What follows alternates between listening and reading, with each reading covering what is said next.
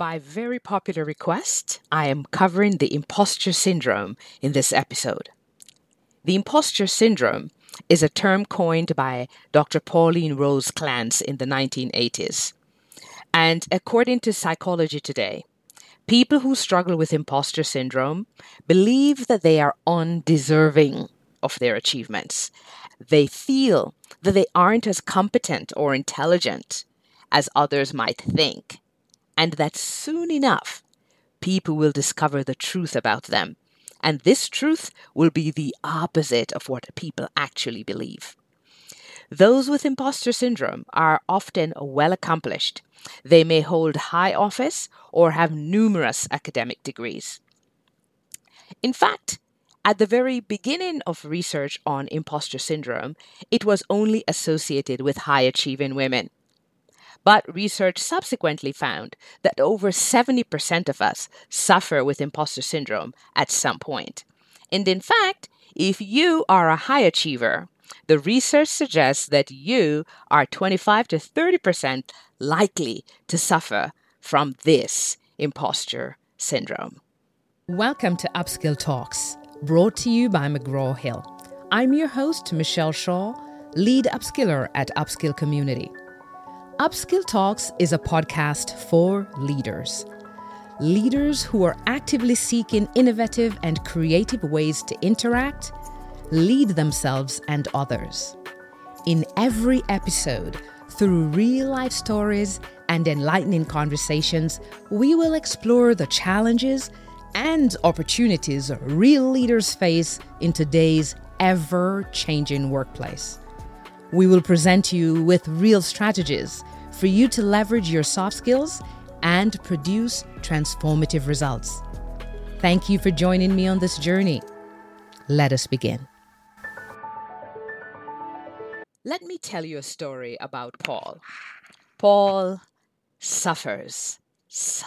truly suffers from the imposter syndrome. Paul is a senior IT engineer, a coveted role, a very, very strong communicator as well, another skill that's very coveted. He has been a master at delivering presentations for his organization for over 10 years. Very positive feedback from clients, upper management, and his peers should make Paul feel confident in his presentation skills. He has gotten loads and loads of recognition all around on presentation. Yet, Paul does not agree with them that he should have been chosen to mentor and share strategies with his peers on how to improve their presentations. So when his manager came to him to take on this responsibility, Paul downplayed his competency in delivering presentations. And he tells his boss that what his boss doesn't know is that the next presentation could very well be a bust. So he does not appreciate the spotlight because that puts pressure on him and increases his anxiety and increases the risk that the next presentation may likely be that bust. And so he declines the opportunity to share his highly developed communication and particularly presentation skills with his team. Not because he isn't willing to share with his team, but because of this fear. Paul's imposter syndrome is going to work with him every day, and it shows up in a big way on the days when Paul has presentations.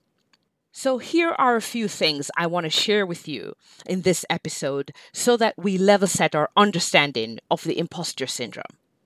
And you will have an opportunity to see if it's showing up in your work, in your organization, in your team, in your own life. I'll share 5 key things with you to start this conversation. Number 1, the imposter syndrome is internal. It lives inside of us, so no one has to know that we have it, but it's locked up deep inside of us. Number 2, it is a feeling, perception, experience, sensation, but something we experience personally. So the imposter syndrome is personal.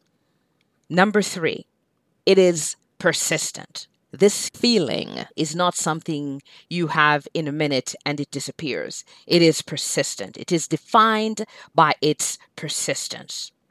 Number 4, it's the doubting of your abilities, doubting your accomplishments. It's that feeling of inadequacy, feeling unqualified, feeling underqualified, feeling undeserving. That persistent feeling that you can't shake. And number 5, it's fear of being found out as a fraud, despite evidence of your ongoing success. This reluctance to acknowledge and celebrate your own accomplishments, reluctance to celebrate you, your effort, your skills, your abilities, to ingest and embrace the feedback that's positive, the compliments, the results, to shy away from that and switch over with the negative lens to the deficiencies that you see, and to use the deficiencies to overshadow all that is positive and all that is going great for you. This is what we're talking about when we're talking about the imposter syndrome. The imposter is how I refer to it. The imposter. I want to talk just a little bit more about some of the characteristics that are essential for us to really understand it. One, it's a mindset of focusing on deficiencies. So we have to manage the mindset that we bring to work, that we have in our personal lives, that we have in our social lives. The mindset of deficiency lends itself perfectly to invite the imposter syndrome into your life. When you focus on all of your deficiencies and ignore your strengths, when you focus on what you didn't get right today and ignore everything that you did perfectly, everything that you achieved, that mindset of deficiency leaves room. It's a fertile ground for the imposter to come in and take hold. So we want to make sure that we are focusing on shifting our mindset from a mindset of deficiency to one of more strengths and accomplishments, focusing on what we do well as opposed to what we do not do well. So if you're wondering where we get this mindset of deficiency from, it's from everywhere around us. It's how we were brought up. It's how we as parents continue to do it for our children. Think about that mindset of deficiency. When your child comes home and the child got a 95 and you say, "What happened here? How come you made this silly mistake?" This is our mindset of deficiency that not only is it impacting us now, but we're setting up the next generation to have the same thing continue. So the mindset of deficiency doesn't allow us to see, 95%, this is amazing. Excellent work. Great effort here. I like how you did this. Instead, it goes, I cannot believe you made this silly mistake over here. We bring that into our own lives. And when we do that presentation and everybody says, this is great, we come away and go, oh my goodness, I cannot believe I left this out. I cannot believe I mispronounced that word. I cannot believe I skipped out this piece. We are not pausing to acknowledge, you just did a great job. Everybody liked it. It was great. We're not doing that. So that mindset of deficiency is a really important thing that we need to shift. So that's number 1. The second thing that we have to shift is our ability to accurately assess ourselves, because that will then give us a better, more holistic view of who we are, because it will acknowledge and incorporate all of our strengths, our talents, the skills, the levels of competencies, alongside the areas that we need to improve on. But it won't be weighted completely in favor of what we don't have. If we are accurate in our self-assessment, we will also be accurate in measuring our areas of strength. And that is going to be critical for us to be able to bring our best selves to our work, to our relationships, to our social engagements.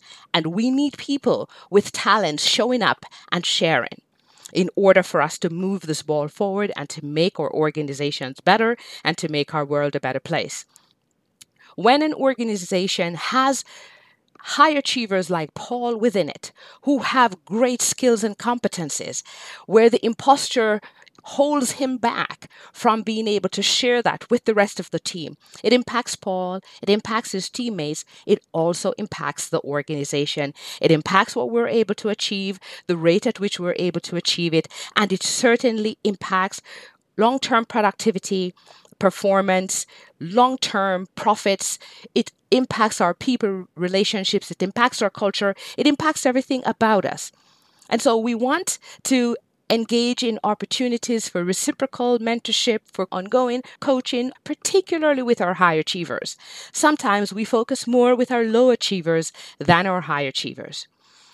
Go and look at our high achievers. How can we continue to have these conversations that will make them feel safe enough to shift away, focus from those deficiencies and focus on what is really good and begin to believe in their own abilities and begin to share their skills and competencies with others?